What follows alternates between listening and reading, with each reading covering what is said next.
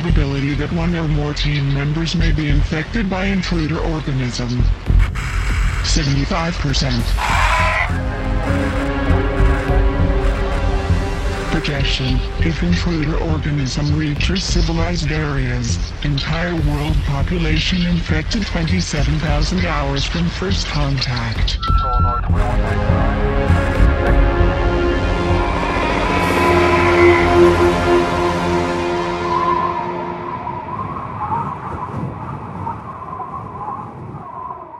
Welcome back to the Thing Minute Podcast, where we discuss John Carpenter's 1982 science fiction horror masterpiece, The Thing, 1 minute at a time. I'm Harper W. Harris from harperwharris.com, and joining me again today is... Zachary T. Owen. I am an indie horror author. I work through Small Press. You can find a lot of my books online. I just released last year, or well, we'll be going on last year here soon, but a book called Doomsayer. It's a collection of short horror fiction.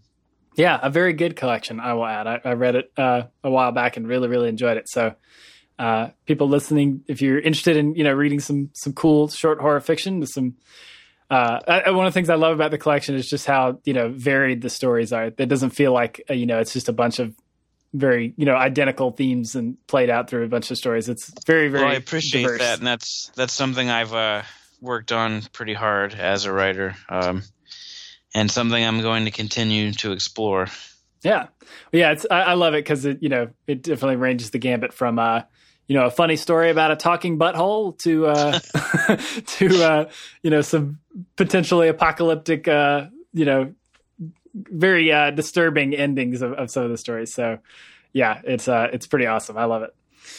So today, we're talking about minute 103 of The Thing, which begins with the very last shot of the movie of the burning outpost and then ends a minute later with the credit for Donald Moffat playing Gary. So, so we just get the burning fire of the outpost, and then after a little while, it just holds on that and then cuts to John Carpenter's The Thing, in giant Albertus font, the same font he uses for everything. And then we start getting the credits roll. So I figured what we could do for these is I kind of went back and looked at the characters and tried to find some interesting things that I didn't have, or not the characters, but the actors, right. And find some things that I didn't know before or didn't mention on the show.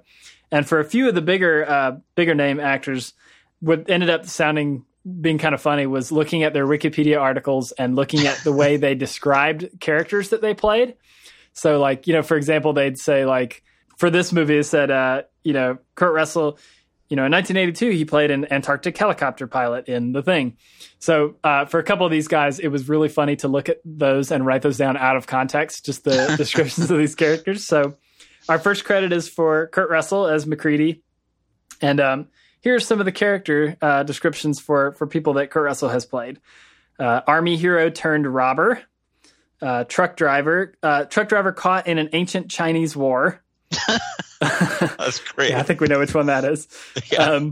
Mistaken orphan, which I'm not sure whether that means he was an orphan who was mistaken about something or whether he was not an orphan and he was mistaken about being an orphan. Yeah, that's an ambiguous one, much like the ending of The Thing. Yeah. Son of a planetary ruler, a young robber, an idealistic high school student, and Olympic hockey coach. So a very diverse acting career for Kurt Russell, for sure, given those descriptions.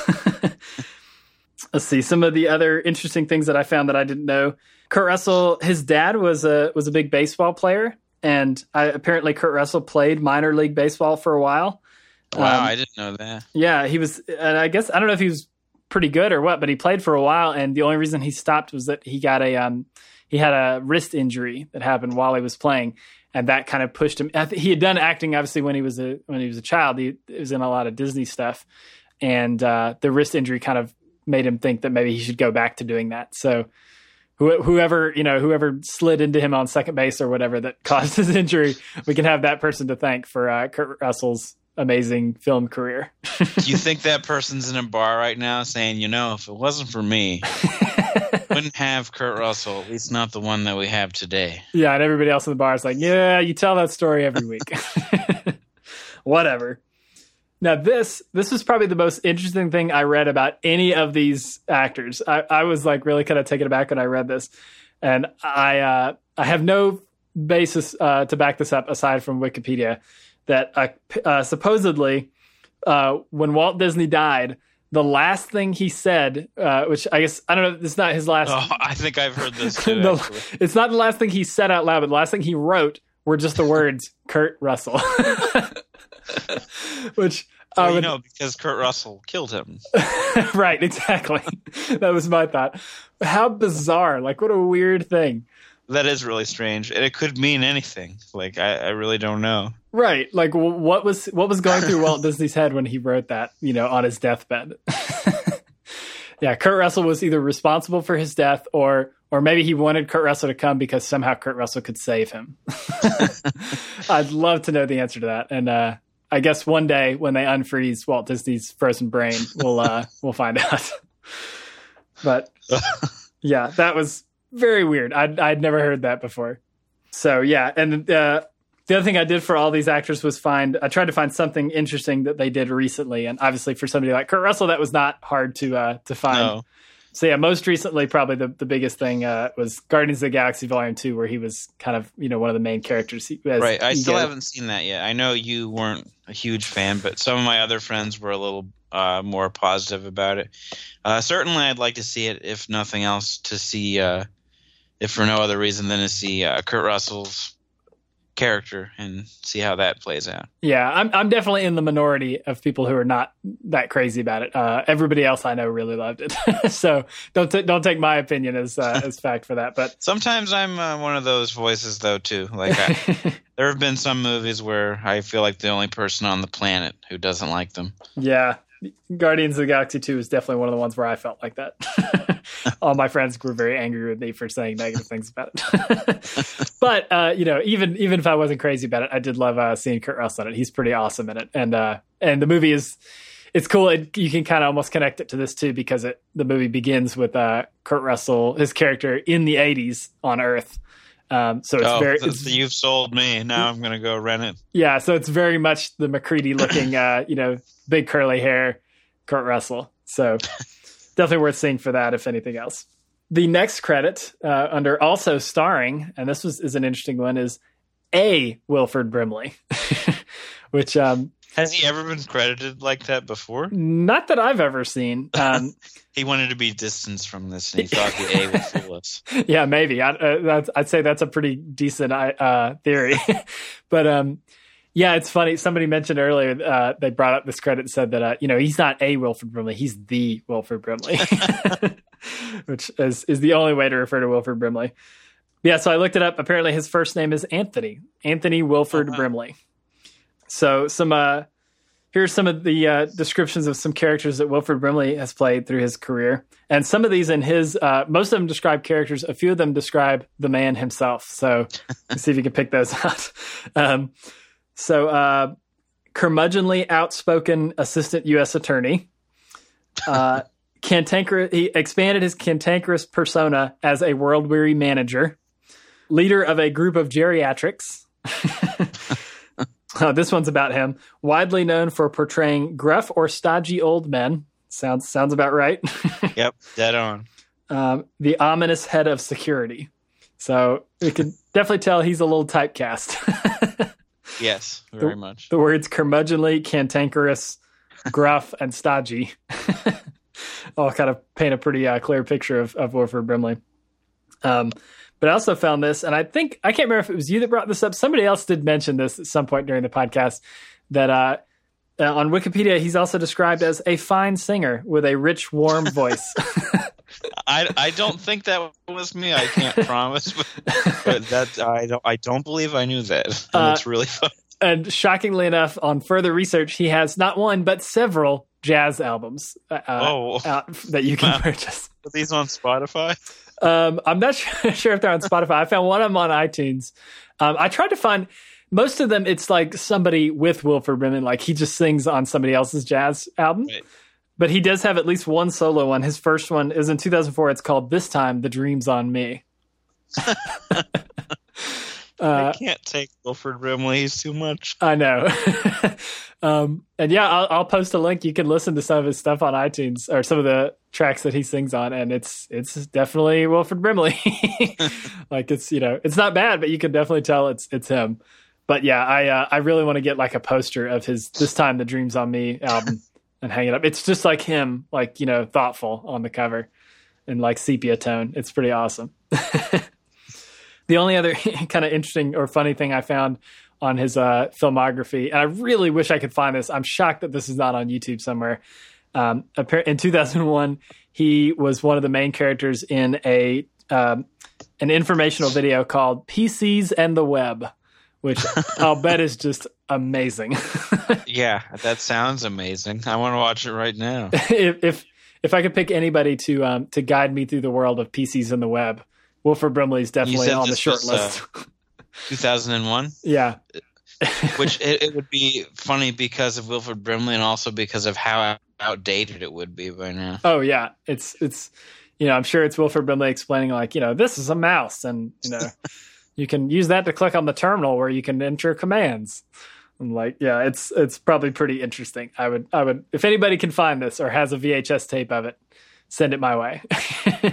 I'll post the poster of it is pretty funny. It's very typical of like those kind of early 2000s, informational kids videos or whatever, where it's like a bunch of goofy aliens, like, and a kid on a computer, So I'm wondering if Wilford Brimley's like a voice of one of the aliens, or if he's like the father who's like, here's your new computer, son. Like, I don't know, but I'd love to see it.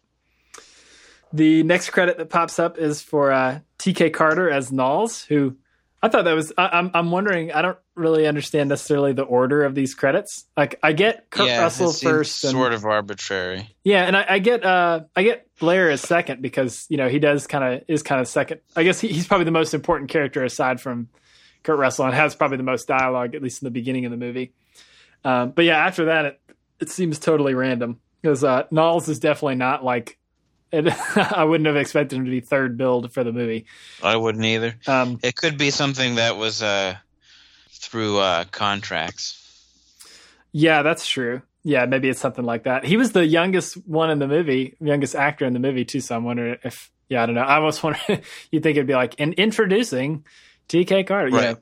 But yeah, so he did have a couple of interesting little descriptive characters on Wikipedia. So here's some characters that T.K. Carter has played. The street smart Chester, a karaoke singing Iceman. I'm not even sure what Iceman means. Well, what do they mean by street smart Chester? I don't know if Chester was his name or if Chester is like his occupation.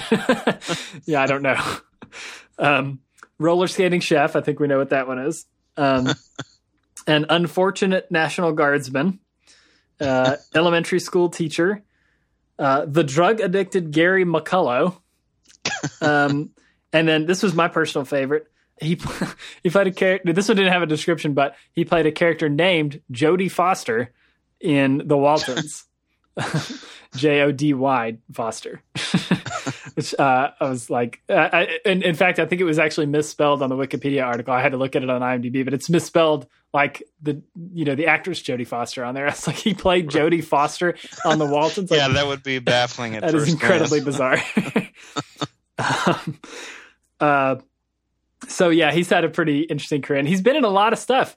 Of all the actors in this movie, I realized, I used to think that a lot of these guys were kind of not no names, but just people that I didn't really recognize from anything else. And after doing the podcast, I see them all the time. Well, to anybody who has watched The Thing, they are so synonymous with The Thing that it's hard to imagine them as any other character. And I don't think a lot of them were in, a lot of genre films, at least from what I can tell. Aside from, obviously Kurt Russell was in a lot of Carpenter films, and Keith David has been in a few things like that. But, I never saw Wilford Brimley in any other horror film, so. Yeah, no, the only other, mainstream movie I even really know Wilford Brimley from is Cocoon. Yeah. Which is where he's the leader of a group of geriatrics. I also remember him from Seinfeld and, obviously the diabetes commercials. Of course. Yeah, he's all over the place, but yeah, mostly commercial work, it seems like. And some previous guests brought up the show. I always get it mixed up if it's Our House or I think it's Our House, where he's like the grumpy grandpa and all the family that moved in with him. It looks very funny. It's like a sitcom. Where shockingly he plays the curmudgeonly or cantankerous grandpa. He really milked that. Yeah. Really Well, it's not surprising if you ever watch like videos of him, because that is exactly who he actually is. Yeah, it seems like, I didn't mention recent credits for him, but the most recent thing I think was on his IMDb list was when he showed up on Craig Ferguson's late night show as himself and played the harmonica, which I have seen, and it is pretty awesome. That show had some interesting guests sometimes. Yeah. So it would be the show that had Wilford Brimley. Yeah, it did surprise me that that's where he showed up last. And TK Carter, most recently, has been in a few episodes of Saints and Sinners and How to Get Away with Murder, which neither of which are shows I have seen, but I know at least How to Get Away with Murder especially is a pretty popular show. So that's cool. Very much. Next up on the list is David Clennon, who has had a pretty successful career after The Thing. He's been in I see, it's funny now, he's one of the ones I see all the time and stuff now that I'm kind of looking for him. I've seen him in stuff and I just didn't really recognize him. But he didn't have any funny descriptions of characters, but he did have a good description of himself on Wikipedia, which was the tall, lean, and often bearded actor. Which, I hope that's somewhere in my Wikipedia entry one day. Often bearded. But it's interesting that Palmer, as the conspiracy theorist and all that in the movie, in real life, David Clennon is not a conspiracy theorist, but he's not, I guess, not super far off in that he's in real life, he's a very outspoken political activist. And he was very outspoken against the Vietnam War and torture. And there's apparently he had a lot of criticism for Zero Dark 30 in how it portrayed torture as a viable way to win the war. And he was on a show called The Agency, which I haven't heard of, but it was interesting that he had a recurring role on The Agency, but that even while he was doing that, he was criticizing the show publicly for how it for that it was pro the Iraq invasion. So I think I might have mentioned way back, it might have even been in our episodes at the beginning of the podcast, that in the special features where he shows up, he looks very much like Palmer. He's very kind of hippie. He's wearing a Bernie Sanders t-shirt, I think, which is pretty awesome. So he kind of, much like Wilford Brimley, played a character not totally unlike him in personality then. Yeah, definitely. He definitely seems like the hippie. So yeah, he was well cast in the movie for sure. And yeah, recently David Clennon was in I think he was in a couple episodes of House of Cards, and then I think the most recent place I've seen him was in Gone Girl, where he plays the missing woman's father. It's a pretty big role, and it was funny because I'd seen that movie 3 times before I realized that it was Palmer. Apparently, I'm looking at his IMDb now. He was also in Being There, which is one of my personal favorite movies. So I'll have to revisit that. I think he might not have been the only person from this movie that shows up in Being There, actually. And that's not a movie I'm really familiar with. What is it about? It's kind of hard to explain, but basically, it stars Peter Sellers, and he plays kind of this dim-witted assistant. He's a gardener, and the guy that he works for is, I don't know. I mean, I don't know if he's wealthy, but obviously he can afford to have servants. But he passes away, and this character, Chance the gardener, I believe his name's Chauncey, but somehow people become confused and they think his name is Chance, if I remember correctly. But he ends up just kind of leaving after his boss dies, for lack of a better title, and he goes out into the world and he bumps into this rich guy who is kind of really ill, and they become friends. And it's kind of like a satirical film. I mean, it's kind of hard to explain. There's a lot of subtext, and it's unclear exactly who Chancellor Gardner is or what his background is. It's just one of those movies that you kind of have to watch, I think, to appreciate.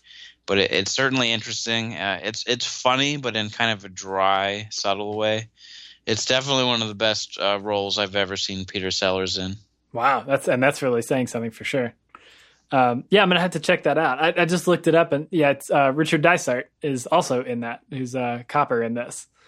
That's right. Pretty interesting. So we'll get to him in a minute. But yeah, I didn't make that connection when I was looking over the notes. Yeah, there are a couple of kind of movies or shows that some of the characters had in common. The Waltons is the other one. Like I think either 2 or 3 of the actors had been on the Waltons, which makes me think that John Carpenter must have been a fan growing up. Maybe. Which is very funny to think about because I don't know if you've ever seen the Waltons. It's like the most wholesome, like boring TV show ever. So very not John Carpenter, but yeah. So next up after David Clennon, we get Keith David as Childs, who obviously to people who like The Thing, Keith David is probably very recognizable because he's shown up in all kinds of other awesome kind of genre stuff. Quite a career. I think, even among things that I enjoy, he shows up pretty frequently. Obviously, he's also in They Live, but he's in Gargoyles. He's the voice of Spawn in the animated series, which, he's great in that show. It's fantastic. Like, it holds up pretty well overall. It's hard to imagine that it came out in the 90s, but... Yeah, I've actually never seen the Spawn animated show before, but I hear that a lot. And I hear the same thing about Gargoyles. I know there's a lot of people that are like, major. It's a cult TV show for a lot of people. It definitely has an audience. I haven't seen it in a long time, but it's on my radar for things to revisit. And obviously he's a very big part of that show, so that only encourages me to seek it out. Yeah. The other things that I kind of picked out in his Wikipedia and IMDb that I didn't know about. I guess I had just never made the connection. I always think about him and, stuff like this and They Live. And he's been in a lot of, non kind of horror movies and stuff too. And like, there's something about Mary as the father and, that kind of stuff. Oh yeah, that's right. I forgot about that. And Requiem for a Dream. He shows up in all kinds of stuff where he's awesome.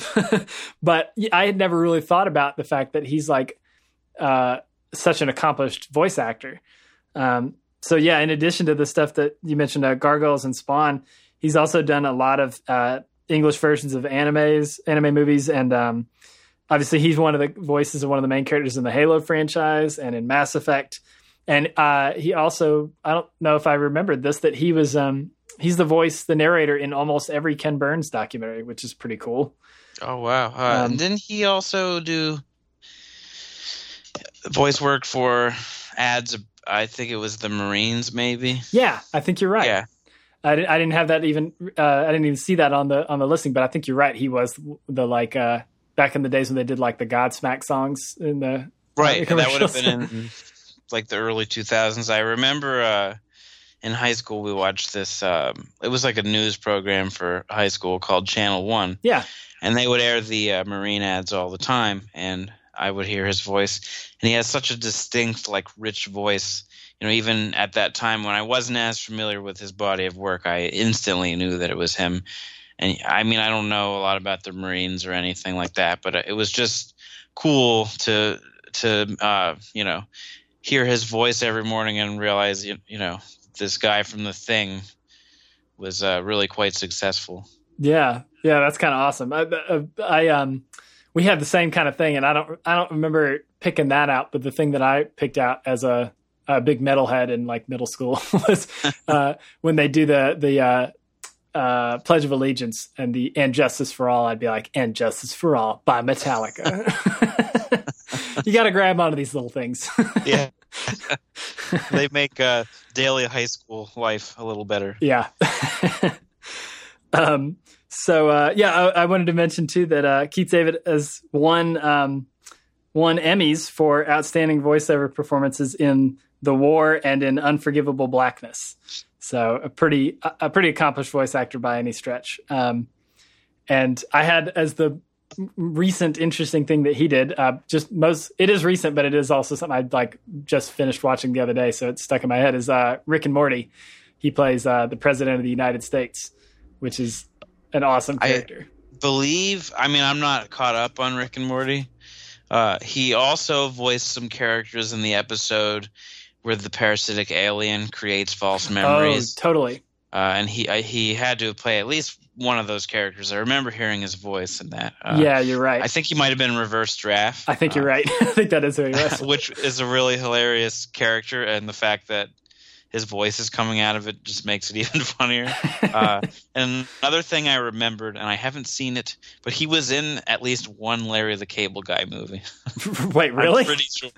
Yeah, I think he was in. It might have been a sequel. I don't know offhand, but it was a movie about the military. You'd have to look it up, but I'm like 90% sure it was a Larry the Cable Guy vehicle. That's pretty hilarious.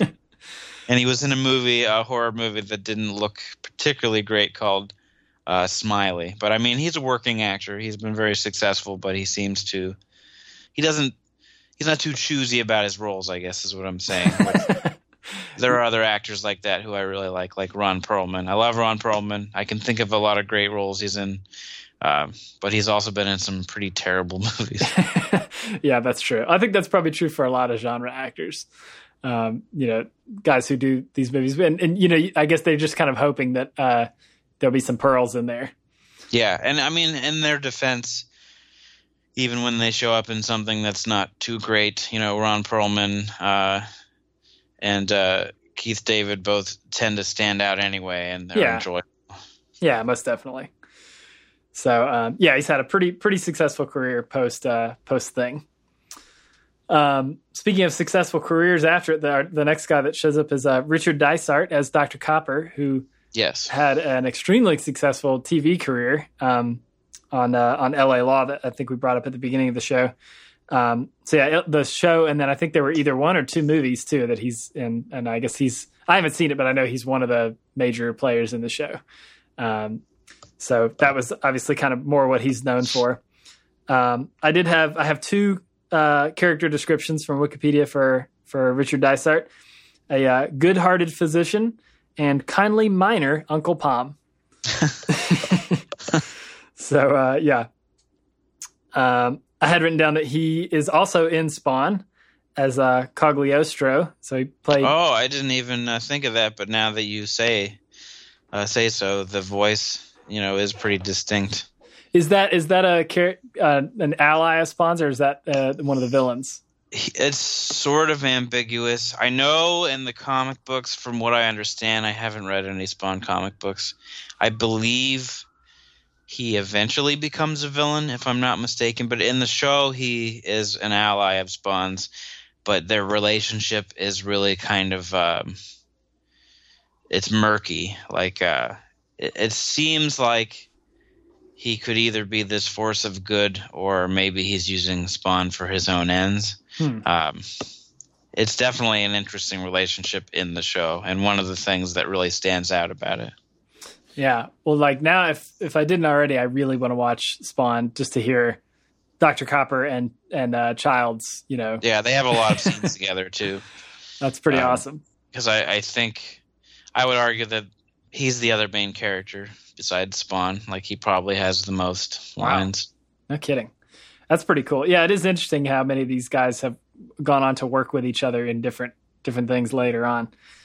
Which, we mentioned earlier that he is Richard Dysart was also in Being There with David Clennon. So they worked together again there.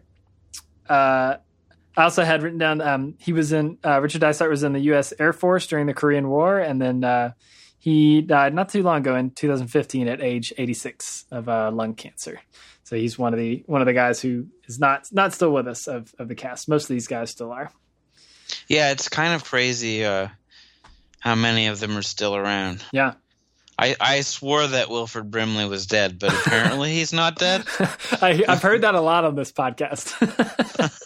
a lot of people just assume. I had to look it up while we were talking about him because I just wasn't sure, and I was thinking that I'd heard he died, but apparently he's still kicking. He's just very up there in age. And he's still just as cantankerous. You can see I think it was actually this year when they did they did a bunch of screenings of the thing for the 35th anniversary, and he was at one of the ones in, I want to say in Texas. And it was very funny because he was like, they must have paid him a lot to show up because he's not really a huge fan. No, he was not. He mostly talked about how he thought it was really stupid. So it's very entertaining to watch. But yeah, it's pretty funny. Next up on the credits is Charles Hallahan, who plays Norris. So some descriptions of his other characters are that he's often cast as a police officer. He's this was interesting, the nameless coach, geologist, and volcanologist. So scientists and police officers were his wheelhouse, I guess. Well, that sort of makes sense, I guess. Yeah, I could see him fitting in that role. He was one of the other ones who was in The Waltons. So, another one that maybe John Carpenter saw as a kid. I don't know. Or not as a kid, but as a young man. Charles Hallahan was in some popular TV shows after the thing. Grace Under Fire, The Paper Chase, and The Hunter. None of which I've ever seen, but I think were fairly successful. He was in the Navy as a hospital corpsman stationed in Puerto Rico. And let's see. Actually, I don't even have the year written down, but he was filming an episode of Deep Space Nine when he died. He was in a car accident, but they think it was caused by a heart attack. Oh wow! And Nick Tate took over his role in the show after that in his memory. But yeah, he died while they were in the middle. So did they completely reshoot the scenes with the new actor? Or? I'm not sure. It wasn't really clear to me whether it was a character that was across multiple episodes either. I'll have to see if I can find that out. But but it just said that Nick Tate took over in his memory. So I don't know if they refilmed stuff or what. But it's always an interesting conundrum when that happens, when they're kind of in the middle of shooting something and that something like that happens. But and sometimes they make it work if they're creative. What was the Terry Gilliam film? Oh, Imaginarium of Dr. Parnassus. Yeah, and they kind of rewrote it so that Heath Ledger's character took on different kind of roles, like his body type would change, and it kind of reminds me of Doctor Who the way they did it. But yeah, definitely. Yeah, I was thinking the same thing. So yeah, Charles Hallahan is one of the other ones who's no longer with us. So, and I think that those are the only two that have passed away. I think everybody else is still alive, and most of them are still working. Next up is Peter Maloney, who plays Bennings. And when I looked up Peter Maloney at first on Wikipedia, he is not the Peter Maloney who was the first openly gay politician in Canada. Disappointingly, I thought that would have been would be quite a combo. That'd be a really interesting piece of trivia about Bennings. But no, this Peter Maloney hasn't had quite as astounding a career as some of these other guys. He was in Thinner, the Stephen King adaptation. Oh yeah, I've seen that. And he's in Private Parts, and is that like the Howard Stern movie? Is that what that was? He plays researcher, so I'm guessing it's not a big role. It doesn't sound like a big. This one I really have to go back and watch. He's in Requiem for a Dream as a character named Dr. Pill. So I'm curious. What a name. Yeah, I'm curious if he's maybe the doctor who prescribes the uppers to the mom. Maybe I haven't seen that movie in a while. But yeah, that's another one where I guess he and Keith David maybe got to work together. He's on. Let's see. Oh, I've never heard of this, but it just sounded funny, and the poster was hilarious. A movie called Robot in the Family, which is similar to what was it, Small Wonder? Yeah, I'm sure. So you can imagine already, just from the title, you know exactly what that movie looks like and is, I'm sure. He plays a character named Dr. Clayhand in that movie. So not sure what's up with that, but yeah. And then recent stuff, he was in an episode of The Nick, which is a show I really like, and I want to have to go back and see if I can spot him. I didn't remember seeing him. And then he was in a movie I really like this. He's in a movie recently called Crashing that came out this year.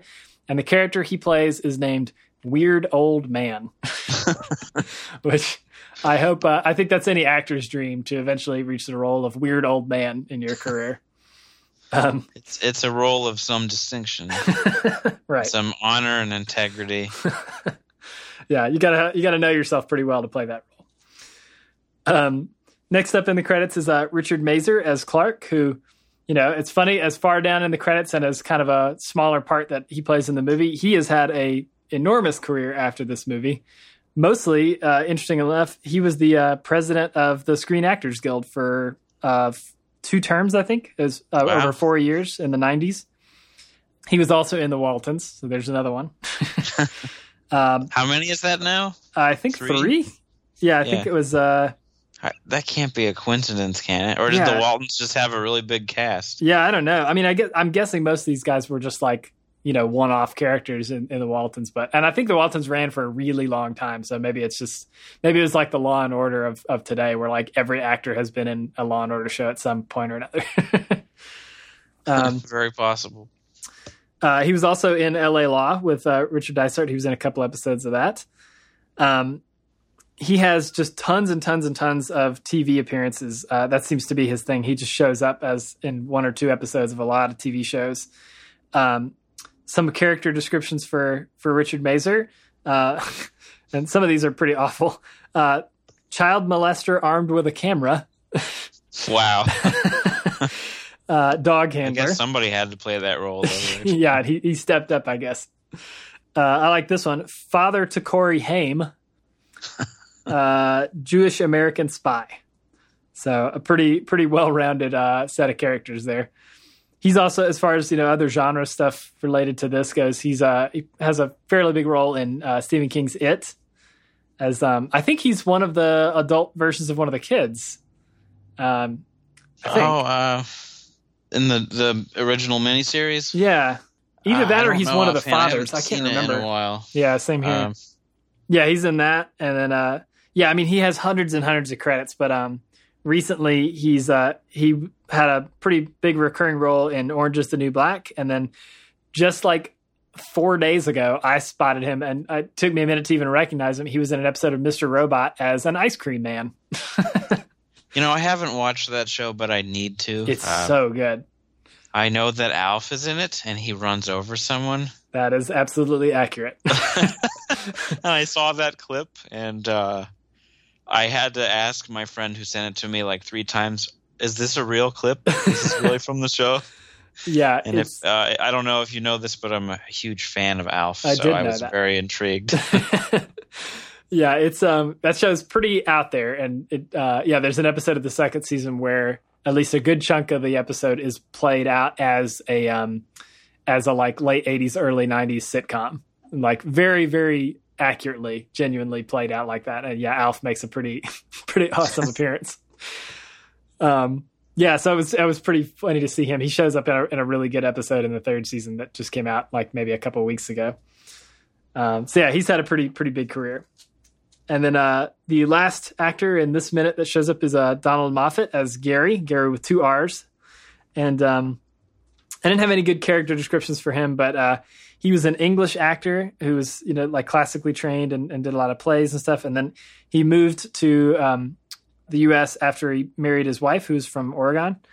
And this is funny to think about the Gary that we know as before he kind of started acting in the U.S., he was a lumberjack and a bartender. Oh, wow. Yeah, in the Northwest states. So, but then something compelled him to get back into acting, and he was apparently a pretty accomplished stage actor. He was actually even nominated for a Tony in 1967. And then I get his film career picked back up after that, and he some of the other characters he's kind of famous for, other than The Thing. He plays Lyndon B. Johnson in The Right Stuff, which is a really, really good movie. I'd completely forgotten that he was in that. And then he also plays another president, all it says on Wikipedia is the corrupt president in Clear and Present Danger, which I haven't seen in a really long time. But so I don't know if he got typecast as presidents. It's a pretty good thing to be typecast as, I guess. You could do worse.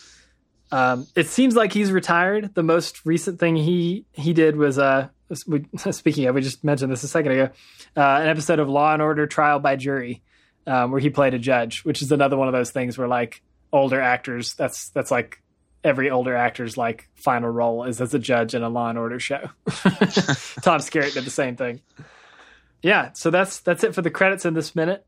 The only thing I'd wanted to mention for this one, since we did have kind of the last shot of the movie here, is the absurd ending to the TV version of the movie, where that last scene plays out exactly as it does in the real version, but then after that, there's a little addendum where we see the dog running across the ice again, like I guess implying that he escaped, although now suddenly it's daytime. The dog is running across the ice, and there's a narrator that comes up who says, "Who knows what has come from the galaxy? Who knows what evil lurks in the skies beyond God? Watch those around you, for who knows what today, tonight, or tomorrow will bring." So this actually aired on television? Yep. Wow. I wonder when it was that last aired, because I remember watching the thing on the Sci-Fi Channel some years back. They didn't play that scene, but I know there are a lot of movies that have alternate TV versions, like we talked about Halloween 2 already. Night of the Creeps being another one. I know there are some more. It seems more common with horror movies. Yeah, for sure. Was there a reason they did that? Was it to fit their time, their block of time, or? As far as adding this extra ending to it? Yeah. I'm not really sure. I would guess it kind of takes away the ambiguity of it, because that we know that the dog has escaped, and that I guess the idea is it's going to happen again somewhere else or something. But yeah, there are all kinds of changes to the TV version, most of which make absolutely no sense. There's some really bizarre stuff where they like add scenes back in that don't have anything to, like, they don't lead to anything anymore because they never shot stuff. That definitely seems to confirm what I suspected. It sounds similar to Halloween 2, where they were basically forced to put stuff in to meet the specifications of TV, whatever they may have been, just to fill time, which I don't think that's as common now. Movies seem to be, if anything, cut down. I've noticed on TV. I literally can't stand watching anything on a regular channel that's commercially interrupted, because it seems like so much is cut out. Yeah. Well, and they did cut a fair amount. They cut a lot of the gore out, obviously. Oh yeah, I know that's true, and that's still true today. When I watched it on Sci-Fi, the movie didn't make sense because so much was missing. You wouldn't be able to follow it unless you'd already seen it before uncut. Yeah. Well, especially with a movie like this, where the creatures are like monstrous versions of people. So when you don't show those, it's hard to even tell who that person was or what's even going on. In the TV version, you mostly just hear stuff happening, and then they kill the monster, and that's it. Yeah, that would be quite confusing. I did have a friend who'd never seen the thing, and the first time he saw it was on television. And then I watched it with him, sometime later, and he was like, "Wow, this movie's a lot better. I thought it just didn't make any sense before." Yeah, it's a pretty crappy movie, edited down for sure. John Carpenter has called this TV version in particular, the one that they made, I guess right after the movie came out on tape, was particularly bad. John Carpenter, I think he said it's like the worst version of any of his movies or something like that. It's a mess. But yeah, I did think it was interesting, even though that ending narration is pretty ridiculous. It is interesting that it echoes the original Thing from Another World fairly closely, with the whole keep watching the skies and all that. So that's kind of interesting, but still, it's pretty silly.